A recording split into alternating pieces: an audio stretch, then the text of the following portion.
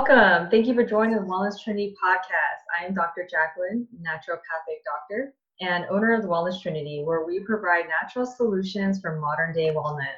Just a little disclaimer before we get started. What we discuss in this podcast is for educational and entertainment purposes only. What you do with the information is to be used at your discretion, as recommendations are not intended to diagnose, treat, cure, or prevent any diseases.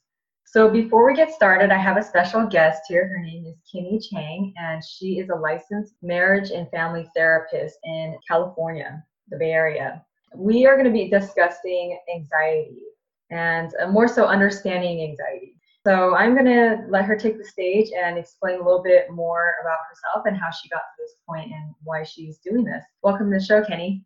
Hi, it's so great to be here. I'm really excited to, share this knowledge and information. So my name again is Kini Chang. I'm a licensed marriage and family therapist in California. And so in California, there are multiple ways you can receive therapy, either through a psychologist or a licensed MFT or an LCSW. So my main role is I work at UCSF Benioff Children's Hospital with teens and families. I work in East Oakland with the clinic. And so there's a lot of trauma, community violence, a lot of stressors. And so that's something I treat on a regular basis. I also have a private practice in Oakland where my expertise is in intergenerational trauma. And so just how trauma gets passed down between generations and how it can show up in our lives, in our present lives, even if it's historical or previous. I also do a lot of work around plant medicine and holistic healing. And so I've definitely been breaking out and looking into more healing practices, such as using nature or animal-assisted therapy in trauma treatment and things like that. So it's a little bit about me. I also, just on a personal level, I'm a dancer, movement and somatic work. So movement is a really important part of the way I think about healing. So yeah, that's a little bit about me. That's awesome. Before we get started on the questions, can you explain to the audience why you got into this practice? Yeah, so as a therapist, I've been working for about 10 years now. Prior to that, I've done a lot of work with adolescents and around adolescent development and around sort of brain development and the changes that happen during that very critical time in their lives. And so I really started around working with youth development and then working in like the juvenile justice system and looking at various systems in foster care. And so as I've been working and doing more of this work, I realized the critical importance of that attachment and interpersonal relationship in the healing process. And so I saw that I always knew that I was a healer, but I didn't always know in what way or how that was going to show up. And so as I kind of grew into my profession, I realized that was where the calling, sort of that interpersonal growth and change and healing others through sort of that process. And so I'm definitely very passionate about it. And I think the healing work happens in sort of that reciprocity. So as each of us are interconnected, I think about my role, but also how we're connected to each other. Nice. That's awesome. So let's dive in the questions. To start off at the basic, what would you describe as anxiety? Yeah, I mean, that's like such a big question, right? Because there's anxiety on the sense of diagnosable anxiety, so anxiety disorders. And then on the other spectrum of that could be something like stress and anxiety.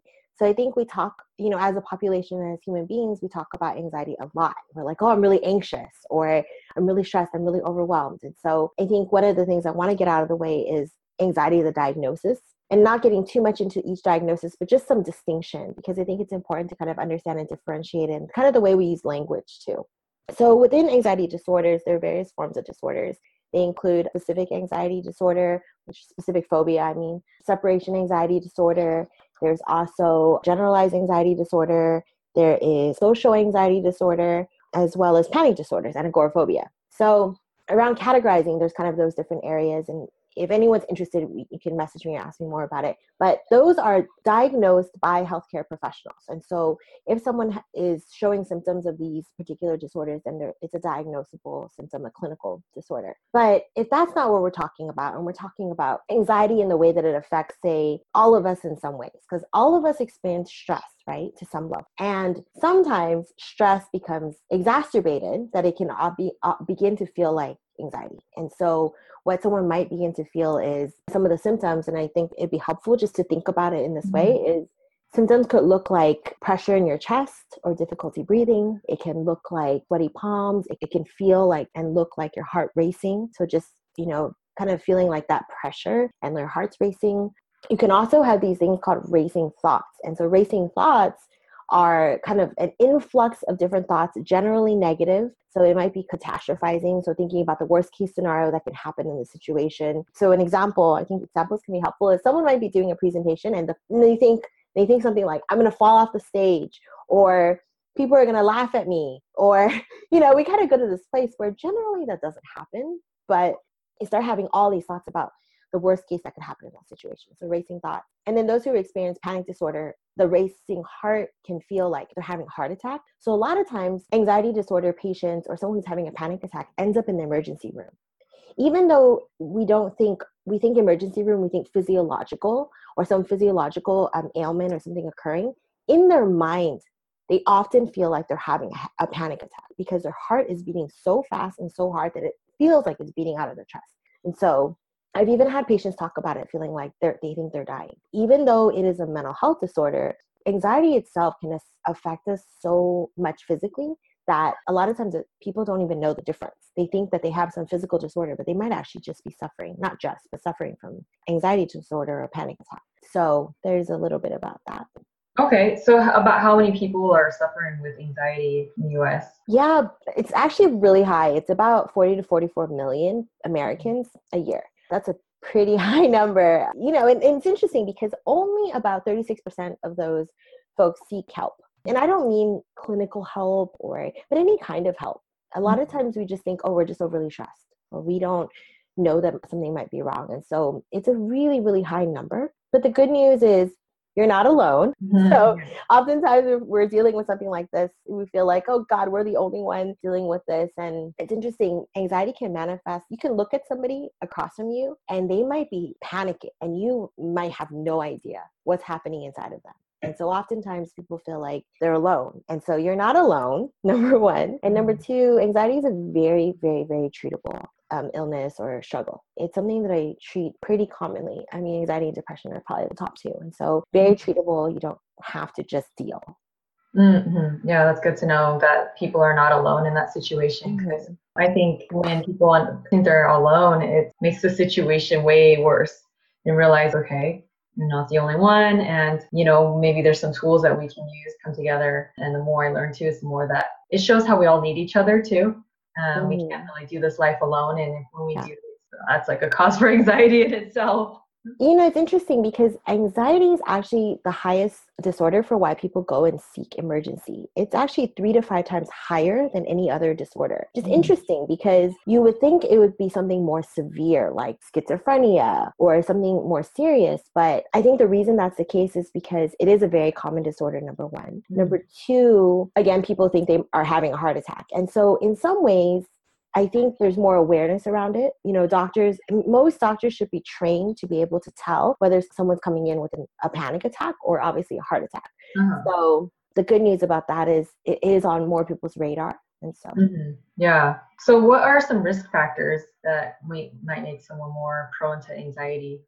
Yeah, I think there's like a number of things and it's really hard to pinpoint, which one or what combination or how much of each, but generally it includes genetics, kind of characteristic traits. I think there are certain people who have, we know this, right? A disposition, a more calmer disposition versus kind of a more, I wouldn't say anxious disposition, but maybe there's somebody who just likes to be doing things more or just has kind of like a higher energy level. So character trait or personality, character, brain chemistry, as well as life events. So different life events that have happened. Obviously, the more stressors someone has endured or the number of traumatic things that they've gone through in their life, it's going to trigger it more likely and they're going to have more triggers and the world is going to feel more and more unsafe. So you're definitely going to, there's something called hypervigilance. It happens a lot with traumatized patients. And I'm not, with hypervigilance, the idea that it's kind of like always looking over your shoulder. So always feeling on edge and never feeling settled and always feeling like you need to look over your shoulder. And so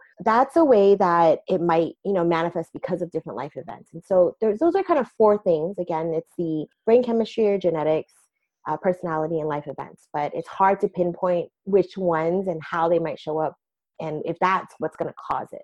It can be learned as well. So around genetics, there is a predisposition for it, but there isn't a super strong correlation, but there is a predisposition. So it's not enough to say if your parents have anxiety that you'll develop anxiety.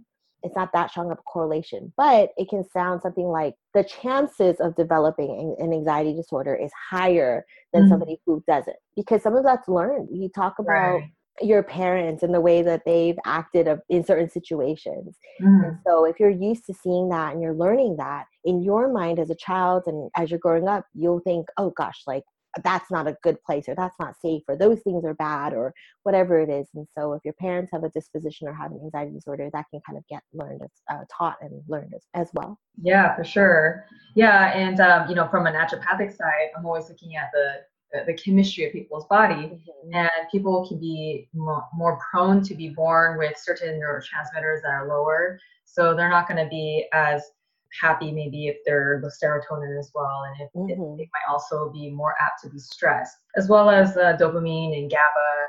Any of the neurotransmitters, people are going to feel a little bit more on the edge and not able to cope really well with life if that's the case. And that's also something that can be a genetic predisposition too. I'm really glad that you mentioned that, because I get this question a lot, and I'm not a psychiatrist or a nurse practitioner in regards to that, but I work at the hospital. I work really close with them. So we're constantly in conversation about this, is what are mood stabilizers doing, right? Like what are SSRIs doing?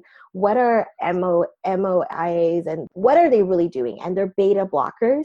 So they're talking about the neurotransmitters. What they're doing is they're actually blocking the beta, because what's happening, as you know, is that there's a low amount of dopamine or serotonin and sort of those hormone levels, right? And so what's happening is it's not giving it enough time to produce those particular hormones that the person needs to feel, say, more resilient to stress or happier, or kind of their moods able to be uplifted. So what it's doing is it's blocking it so that it's able to transfer the synapse and sort of shoot over the dopamine, so it has enough time to actually grab and transfer into the brain. They have all these pictures and they show all these different diagrams about what's happening with these beta blockers, but ultimately it's not adding dopamine or adding serotonin or adding a hormone. It's a beta blocker so that your brain is actually able to produce and catch up so that they could produce it. And so that's what's happening there. And I think that's a question I get a lot. Well, and the other side of it too is people's gut is all messed up. The things that they need to build those neurotransmitters are not going to be able to be built. I mean, if people can't absorb their proteins, which that's part of what builds the neurotransmitters, then they're not going to be able to build those very well. So I find a lot of people having deficiencies in things like tryptophan and even tyrosine, and it just affects the whole body, and including the mind. We haven't really touched much on the brain. Can you explain how the amygdala and all that kind of stuff is intertwined? Yeah. So the two parts of the brain, I mean, there's so many things connected. As you're talking, everything's interconnected, right? But I wanted to specifically talk about the amygdala and hippocampus, because those are two parts of the brain that are very greatly affected when it comes to anxiety. So the amygdala is that part of our brain that connects our emotion, sort of like the signals of emotion, to our body. And so they're often where we feel, it's kind of our feeling center. So that's where we feel fear. That's when we feel a lot of emotions. And so it's also, we call it the reptilian brain. So it's part of that very center core part of ourselves. And so it kind of started, an example a lot of psychologists or therapists use is about how we're developing humans, right? And at one point in time, we were prey to probably saber-toothed tigers and things like that. And so we had a larger, probably larger amygdala, and it was definitely very active at the time. Our amygdala would tell us like, run, or this is a fear part of your brain, like you need to react. And so we develop these sensors on knowing how to respond and how to respond quickly to a threat. And so at the time that made perfect sense for us, right? Because it's survival. But sometimes what's happening nowadays is if we experience anxiety, or we have a disposition to anxiety, or if we've experienced trauma or a number of very, very stressful situations in our lives, our brain is then being conditioned to believe that the world is unsafe and that there's a threat. And so sometimes we have fear responses or anxiety responses or stress responses to things that are not a true threat, right? And so even when we think about something that we might feel a little bit on edge about, it sometimes feels like the world is falling apart if we're suffering from anxiety. And so it's not matching up to what the real threat is versus what's happening within us to experience it that way. And so that's a very critical part of our brain that's being activated. The hippocampus is the part of our brain, and they work hand in hand together, the mood and then the threat. So hippocampus is the threat, the part of our brain that tells us when we're in trouble and that we're in danger. And so it's interesting because the hippocampus, they've shown, and there's multiple studies, you can see them in MRIs, where children or people who have experienced very extreme trauma like sexual abuse or life-threatening situations like multiple natural disasters or things like that, it's shown that their hippocampus can actually be smaller. So physically smaller. That's interesting because I think in the world of psychology, we talk about like hormones and neurotransmitters, but we don't necessarily think about it on a biological level, and we call it or an organic level, where the physical brain can actually be physically altered. And so they're showing, more and more studies show that trauma can actually physically change the size of the hippocampus. So it's possible to rebuild it, right? For sure. And the thing is, I'm not necessarily a pusher of medication. I talk about medication like it's an option, but I think there's so many options out there and so many ways to treat mental disorders, Right. particularly something like anxiety or depression. And so Right, for sure. when you think about like holistic treatment, and yeah, so even a combination of therapy, building up your resilience, coping skills, even exercising, a lot of different things in combination can actually slowly begin to build it. For something like trauma, therapy is important because of the way that it gets trapped inside our neurobiological thinking pathways. And a way I would describe trauma, and we're talking about anxiety, but I think they often go hand in hand. Right. I think about trauma, if there's sort of like you have a knot in your back and you go to the massage therapist and they like work out that knot. And then so your body kind of has space to, heal it, or else it's kind of stuck in that place and you kind of feel this constant pain. I think about therapy and different forms of trauma treatment, not just therapy, but different forms of trauma treatment as working out the knot enough so your brain can Right. When you go to the masseuse, they work out your knot, but you still kind of feel sore, right? And the blood starts moving, but you need to kind of get like stretch and kind of get it moving. So I think that's sort of one way to describe it. I could really see that happening. So what does normal look like? I don't know. I mean, who's really normal? I think who's really normal nowadays? Like, what does that even mean? I think about normal, like everyone's normal is a little bit different. And so talking like earlier, we were talking about, resilience and how some people maybe have a more anxious disposition, but then they can also kind of tolerate, say, multiple activities at the same time, or they're just able to kind of, take on more tasks and not get as stressed, and someone else might be a little bit different. And so I think normal falls within the realm of what you feel like balance looks like. And I think that's where the start needs to happen. What does balance look like to you is often a question that I'll ask. Not so much, so it's not so much what's normal, but more so what's balance. And that's the question that I generally will prompt or have people think about. Well, and I think that's kind of an interesting question to ask. I'm sure that could probably change too, as someone comes to you with all this trauma and then they start to heal and unwrap some of the package and you get deeper in their healing, and then maybe balance and health looks like a whole new thing to them. Mm-hmm. Find that too, that people's idea of what balance looks like changes during that time. Yeah, I definitely think that's true. So for example, someone who's lived at a level of high stress their whole lives think that that's normal, right?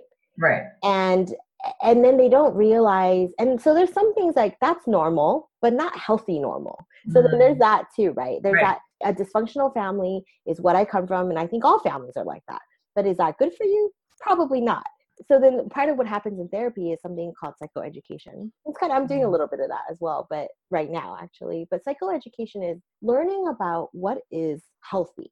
And generally to live a healthy life, what are aspects of where should you be? And so how you can gauge that is your heart racing all the time? Do you feel stressed and overwhelmed constantly? And to live at that level is really hard on the body, as you know, and you see in your patients as well. But to live at that capacity, it takes a toll on your body, and your body will start to break down. And so then maybe that's your normal, but that's probably not healthy. Then we're talking about moving towards a healthier way, a more balanced, healthier way of living. And, to believe it or not, clients and patients have a really hard time letting their stress go. They don't want to let it go. Like, they're pretty attached to it.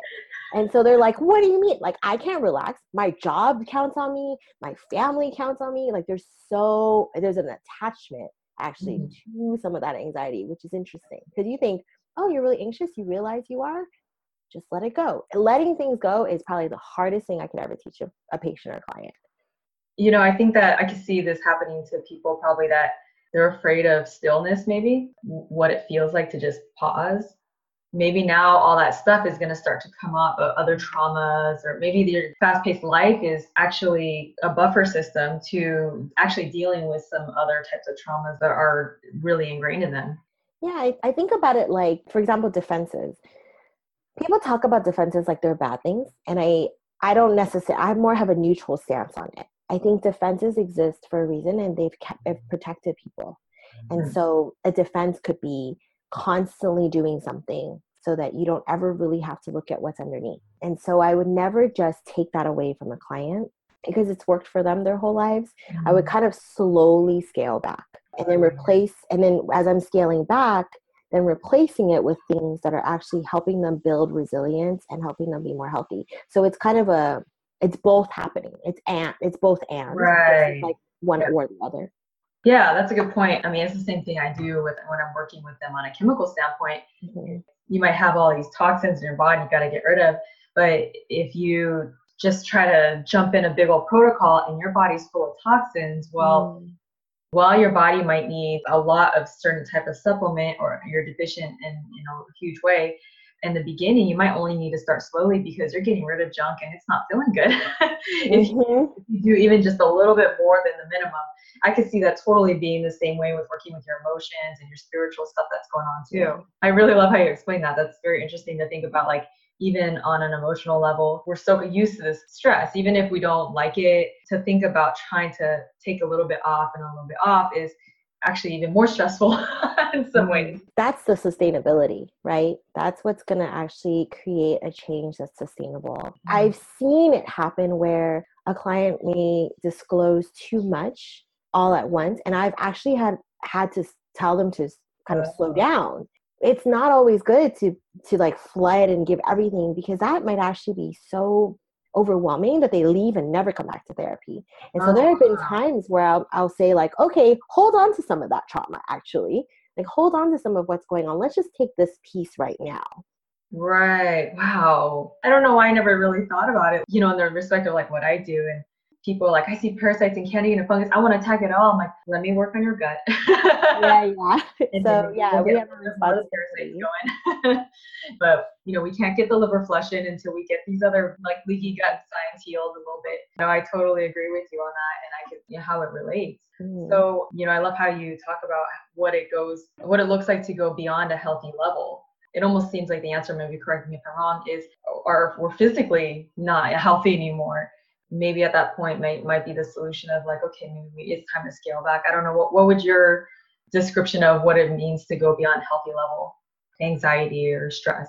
So I think when I think about stress too, there is some healthy stress. So something like what keeps us motivated. So for example, we have deadlines on different things that we need to do and things that help us stay organized. Like those things are important. They keep you kind of moving and motivated and kind of on task, and having goals, like setting goals for ourselves. Those things exist and they've existed forever for a really long time, and they make sense, right? Because it can induce a level of healthy stress. Right. I think what happens is that we'll start to feel like we start forgetting things. So sometimes what happens, I'll see this, is it's hard to keep track of things. We start forgetting. And I've seen it kind of swing between kind of a depressive state and an anxious state. So it might look like pushing too hard and just feeling completely overwhelmed and then giving up and just saying like, forget it. I can't do this anymore. It's too much. I can't handle this. And then just completely collapsing. And so that obviously is an example of being pushed beyond. So it can either look like a collapse and just not being able to do it anymore, or the alternative, which is kind of like having a nervous breakdown, which can look like getting really angry. It can go outward. And so it gets polarized. And so what you'll notice is, talking back to balance, right, is that you'll begin to feel some extreme things coming out of you. You will start to be way more irritable. It'll start to come out in ways that is outside of your character. You'll begin to notice that you feel different and you just don't feel like yourself.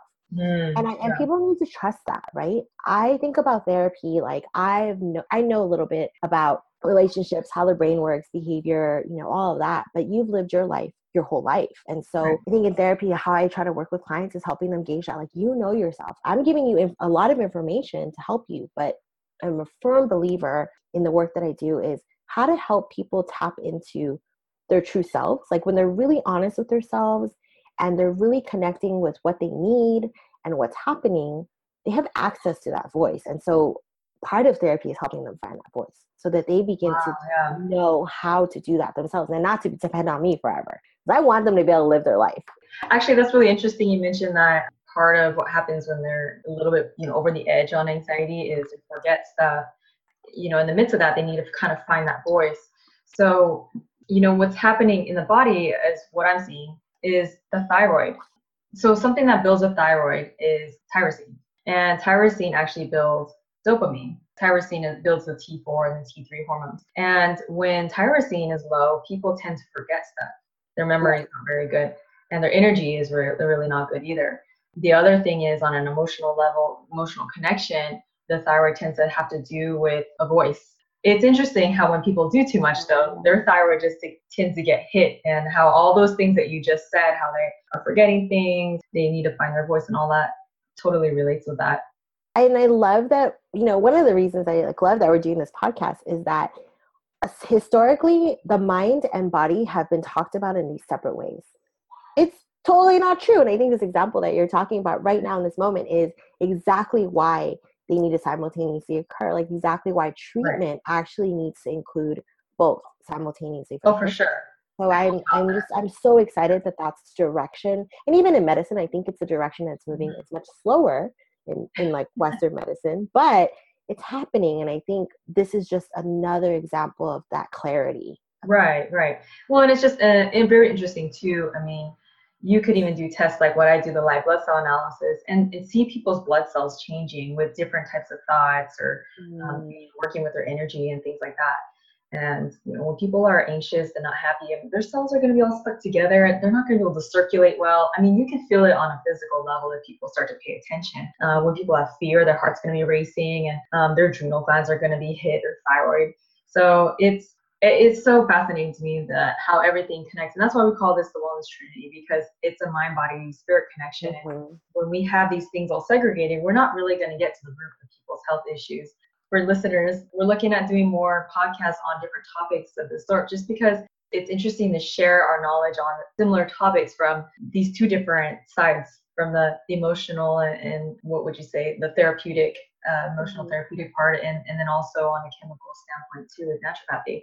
So anyway, back to the question. So, tell us a little about anticipatory anxiety. And try saying that several times. Anticipatory anxiety.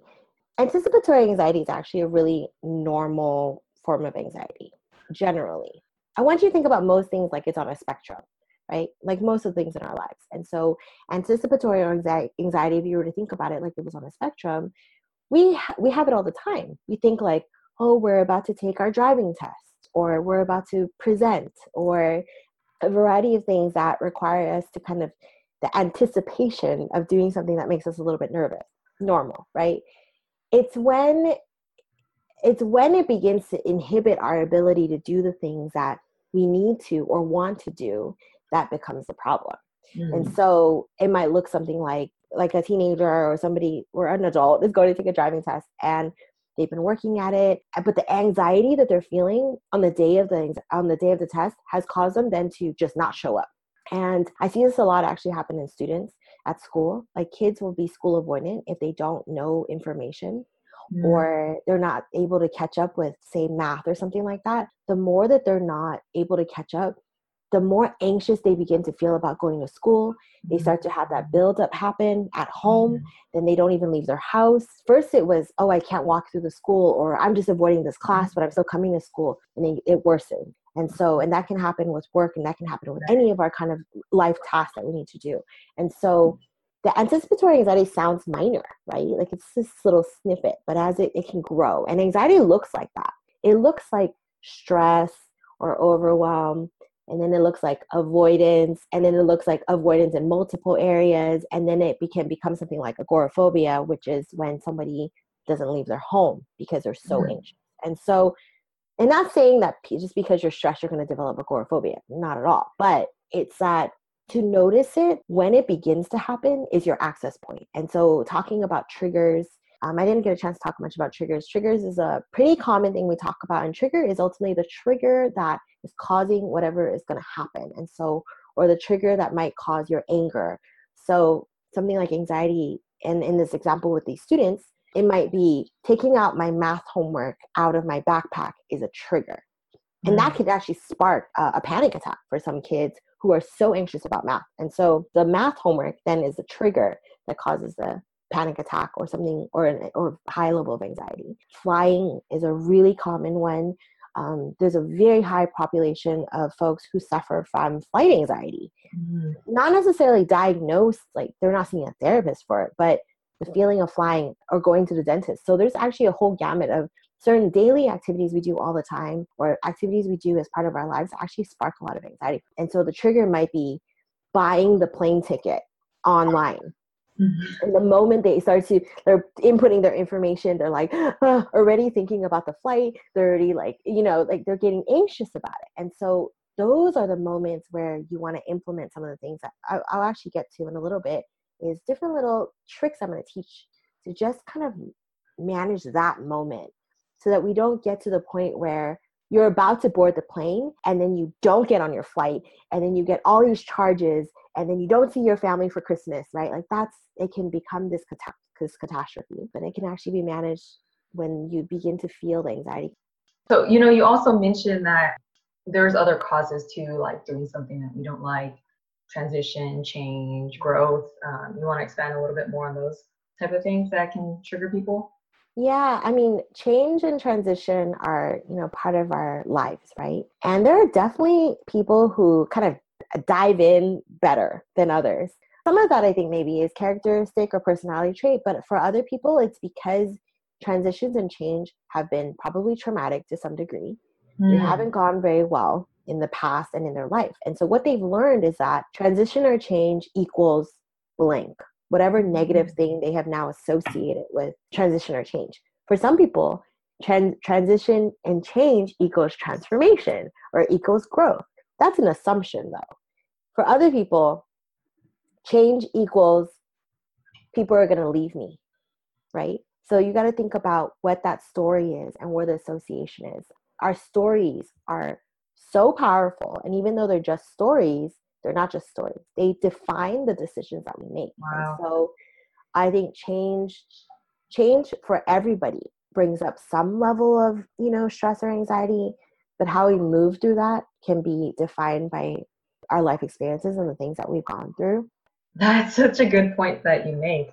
I never really thought about people in a transition having a more or less difficult time adapting, just because of maybe they didn't have a good time adapting, or something traumatic happened in a transition or change at some point in their past. But that makes complete sense. I'm sure anyone that's listening to the podcast can totally relate to that and think about like, wow, like either way, you could go either way, whether it's good, where they're thinking like, I'm a person that I can move here and there and I'm totally fine because I know like God's got it under control. And then there's the next person who's like, oh my God, I haven't moved in 10, 20 years and I don't know what's going to happen, because they're not, it's like their faith muscle hasn't built up, or maybe in the past, maybe they got stuck in that situation because they didn't want to get out, maybe because there's something that happened in the past in a time. So that's really beautiful that you're able to work through and kind of dig through those type of roots with people. I mean, that's such an art, I feel like. I really treat it, it's a blessing. I mean, really, because people then are letting me into their lives in a really deep way to support them. And, asking for help is not easy. And so I actually feel very honored when patients and clients trust me to be able to support them, because that is so hard. It's not easy, especially for an anxious individual. Right. It's scary. So I actually feel really honored when I'm able to do that. Yeah. How much do you think pride has to do with people's anxiety too? I think it's more shame than pride, to be honest. And even when I think about pride as a character trait, it comes from something much more deeply rooted around like pain. So, but I think, so just stepping back a little bit about shame, I think people feel embarrassed, and why I started early, way in the beginning of the podcast about you're not alone, is because people, I think, oftentimes feel embarrassed. Like, I feel like I should have it together, or I feel like this is stupid. Why am I, there's this self-judgment. Oh, that self-judgment piece is so harsh, right? I think with people who suffer from anxiety, there's a lot of self-judgment and a lot of kind of harshness and self-criticism. So I think sometimes it's more shame. I don't know if it's so much. Oh, yeah, that's really interesting, actually. I know you say that self-judgment, because if we're harder on ourselves, if we're really hard on ourselves, like, oh, I have to be perfectionist, everything has to be perfect, then if something is not in line with that, then they're gonna feel anxious.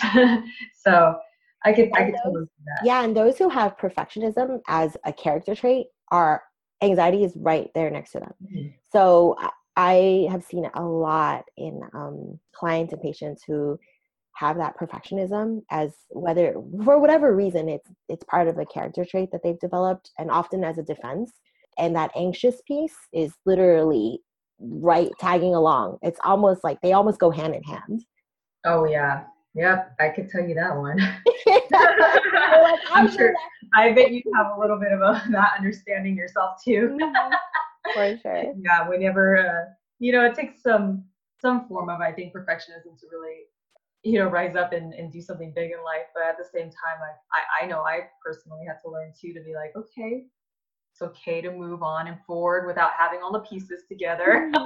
It was hard. I was a perfectionist. I came from family with that. We were perfectionists. Everything we had to have everything in a row and perfect grades and things like that. And it was more so we did it to ourselves. My mom never pressured me.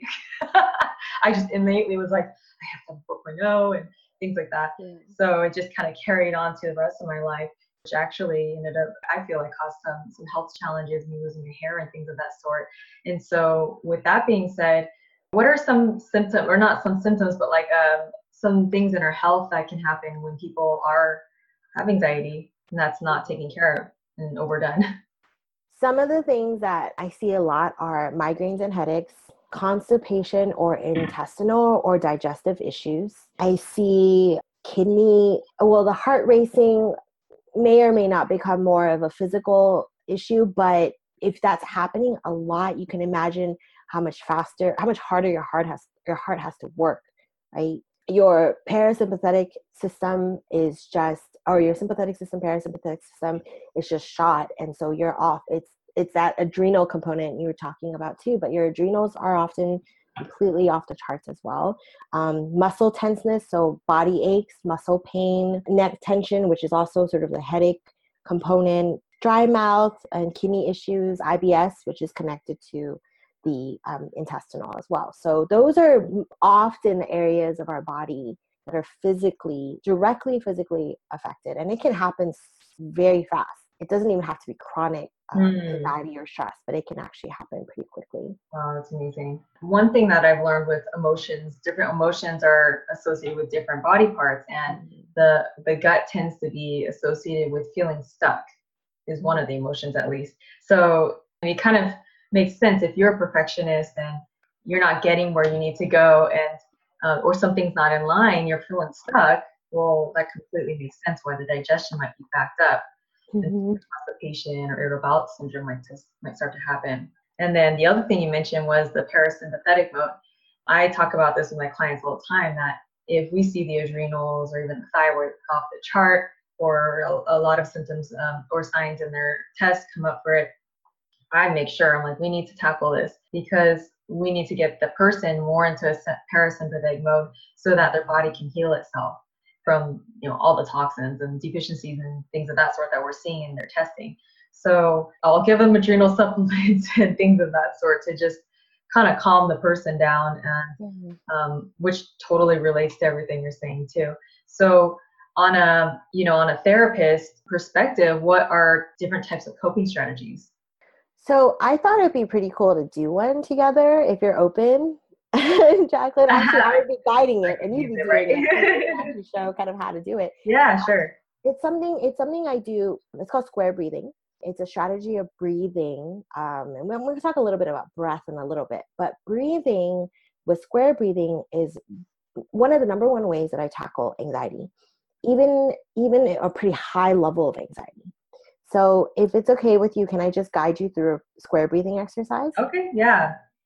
So I'm just going to talk about what we're going to do, and then we'll do it together. Okay. Okay.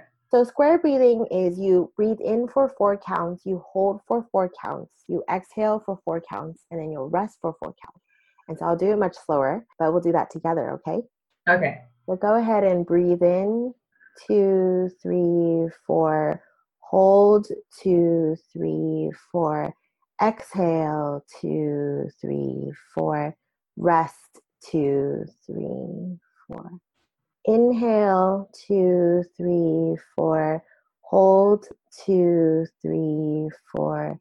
Exhale, 2, 3, 4. Rest, 2, 3, 4. Yeah, I can totally feel that too. Okay. So Ooh, it's called everything's square under breathing control. simply because you're kind of visualizing a square. Right, I like So that. you think Yeah. about it. There's also recently someone created an app that does the like helps guide that. And I don't even know how this happened, but I was like, I'm recommending it to patients because it's free. I don't endorse the app. I don't get any money for it, but like it's a great way to visually connect and not have to think about how to do it. You just follow this app. It's called Breathbox.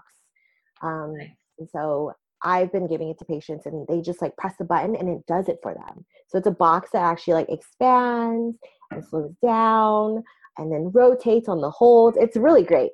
Wow. So that's square breathing. I use it and teach it to almost all my anxious patients and clients. They find it pretty helpful. Usually it takes about 3 to 4 times, doing it 3 to 4 times. This is just one. Usually the first time it's like just to get you settled. Mm.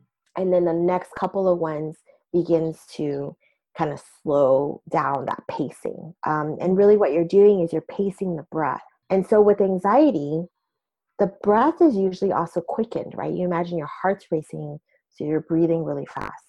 And that breathing really fast actually then makes you more anxious.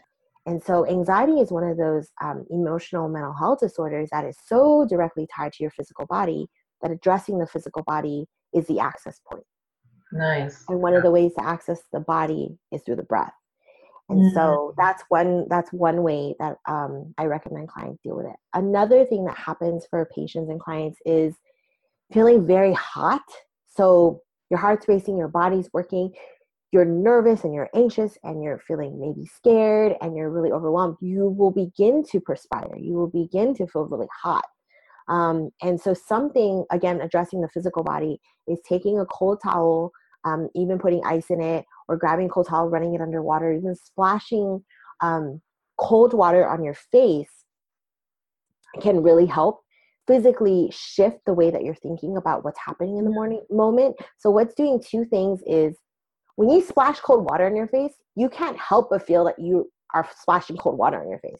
You're not thinking about the racing thought that's actually going through your head. So it's doing two things. It's stopping the thought and it's actually physically cooling the body down. So it's, again, such a simple thing, right?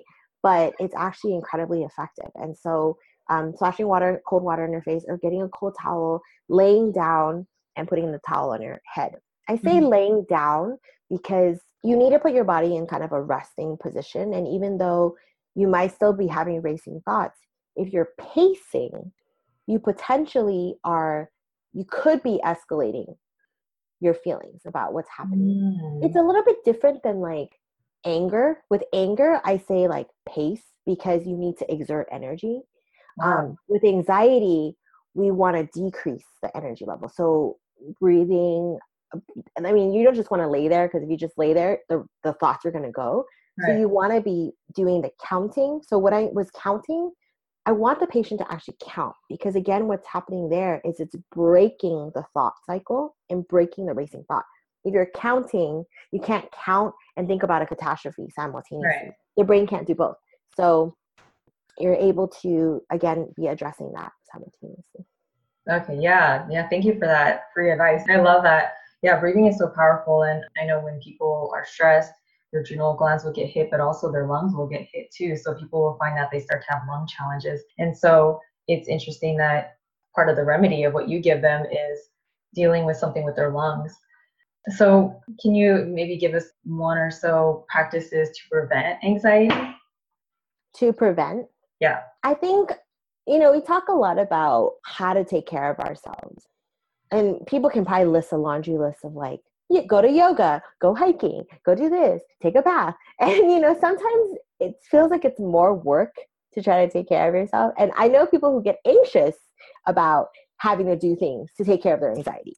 So I'm mindful of actually not giving patients and clients too many things to be like, this week you need to, especially ones who are perfectionists, right? They're Right. going to be like, I got to go to yoga 3 times a week. I got to go hiking on Saturday. And so one of the things is, I think about it like basic things to take care of yourself. If you're going to choose yoga, something like restorative yoga is more ideal than, say, Mm. another form of yoga. The reason I say that is because restorative yoga specifically is targeting your parasympathetic system. It's Mm-hmm. targeting to slow that down. The whole process is actually that. And so if you want to choose something like yoga, you can intentionally choose something like restorative yoga. I think always checking in with yourself. And so going back to the piece around beginning to learn yourself, listening to yourself, and giving yourself permission Mm-hmm. to rest, giving yourself Right. permission, and sometimes I'm that voice for people because, I'm their therapist, but then beginning to develop that voice of helping them kind of begin to decompress or just rest. Like, when do I need to take a break? Just, it's okay to take a break. Right. So that permission, that self permission. Mhm. Yeah, yeah, I find that people need to hear that too. It somehow has been ingrained in our society, I feel like, especially, I mean, we're both from the Bay Area. It's just go, go, go. Then you're sitting in traffic for a couple hours every day, and then you got family and this and that. And it's like, we feel guilty. We can feel guilty for Mm-hmm. stopping because, I mean, the rat race just keeps going. But being able to know when we can, that one, we deserve a break. Two, that to try to actually be able to schedule that in, I think is really important. Mm-hmm. And I think the key word is schedule because sometimes it's really hard when we're just running around all day, and if we don't have that in our schedule, then it's just, I have no idea when I'm going to get this in, and it just doesn't happen, Mm-hmm. like exercise. So Yeah, I yeah. built it into my day, like into my alarm system. And I think actually the iWatch does that. It'll tell you to breathe. I don't have an iWatch, but I like my husband has one and some other people I know have one, and it'll like bing and it'll be like, hey Nick, breathe. And it's like, that's pretty cool. But I also kind of build it into my life. In my phone, it reminds me to eat, which sounds so ridiculous, right? Like, I'm a therapist. I should know how to take care of myself. But even I will put patients first. I'll override my lunch and like see a patient instead. And so I've had to actually build in Mhm. my lunch schedule, Right. and I'll schedule it in, I'll block it in, even something like that. And so that's the way to take care of yourself. It's not to wait until you're having a panic attack Yeah. or you're having a nervous breakdown, but to have just a couple things. It doesn't have to be a whole laundry list of things. It can be the simple things that matter. Drinking water. Right. Again, really minor, right? But not. It's huge. So drinking water, For sure. sleeping, Right. um, taking time, for example, showering. I know people who will be like, oh, just take 5 minutes or like 3 minute showers. And I'm like, it's a shower. Take like a 10-minute shower. It's okay, unless we're like in a serious drought. But like the simple things that we do to create the space for those, it doesn't have to be a ton of other things we're just adding into our lives. Yeah, definitely. So there's so much more that we can talk about on this topic, and I definitely want to address at some point, what do you do about if you live in an area that's just more chaotic than the next, stuff like that. But I think we'll save that. We'll leave you guys hanging on your toes for the next one. Where can people find you? There's a couple places you can find me. I have a website. It's pretty straightforward. It's www.kinichang.com. Kinichang, one word.com. I also have a wellness Instagram. It's called Wellness with Kini. So that's, again, pretty easy to find as well. And on my wellness in this Instagram, I post things about essential oils and different kind of plant medicine remedies. I also talk about tips and things that you can do. I did like a 30-day self-love and care kind of challenge. I did like a 10-day essential oil kind of a tip and information. And so you'll just learn a lot and gain a lot of information, and, just helps my patients and clients stay inspired and connected. It helps me stay connected to them too. I also have a mind, body, and soul Facebook page. You can go there as well. And so if you're connected with me in any way, you're able to get all of that. So those are just ways to get a hold of me, probably the easiest and quickest way. You can call and email and text, but I feel like if you DM me on IG, that might be easy too for some people. Yeah, and so if they go to your website, then they could probably find these social media links too, possibly. Yeah, I think it's on my About Me. I have perfect. like links you could click in and find me there. Okay, great. And then do you have any last comments? Something I didn't mention, I know that a lot of people have been interested in, is I do wellness retreats. And my wellness retreats are the idea that that idea a little bit that we are so busy talking about anxiety. A lot of people are like, I don't have time to come to therapy every week. And retreats do not replace therapy. So number one, there's that. But you can kind of get a crash course in a couple of days to learn the things that you might want to learn depending on the theme of the topic, as well as just being taken care of, and whether that's nourished through food. I generally have them in places that are very physically and mentally and spiritually nourishing. That's very important to me. So you're going to feel like you're on vacation, but it's more than that. It's really taking care of yourself. So I definitely have retreats coming up as well. And I think actually, if you send me an email or you message me, I'm going to be giving away a $450 voucher to one person for my next upcoming retreat. So wow, that's generous. Yeah. Make sure you email her. So my email is Kini Chang mft@gmail.com. And send me your name, your email, and what you'd be interested in. So if you're interested in a retreat, if you're interested in learning more about like the work that I do, just ask a question and I'll throw you in for a possible raffle for the extra $450 off. Nice. And how long does this last for? Well, the retreat's going to be in March. So I'm going to be doing the raffle maybe Christmas. Okay, great. So by that time, plenty of time. Yeah. I should have this podcast up. So definitely, I won't leave you guys hanging too long. It'll be like my Christmas gift to you guys. Right. Okay, great. Yeah. Well, thank you so much. And just so people know, Kini Chang is spelled Kini, and then her last name Chang.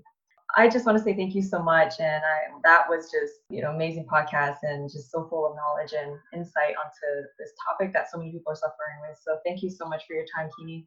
You're welcome. And one last point too, we'll have to talk about doing a retreat possibly together too. I've been working on some of that with my colleagues here. So maybe we can collaborate in Las Vegas.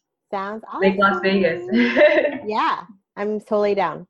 All right. So, all right, guys. Well, thank you for listening. Have a nice day. Bye. Bye. And if any of you are interested in learning more about having a consultation with me to discover what is at the root of your health and fitness challenges so you can live the best life that you can live and fulfill your callings and purpose in life, please visit thewellnesstrinity.com to learn more about our in-office and distant consultations.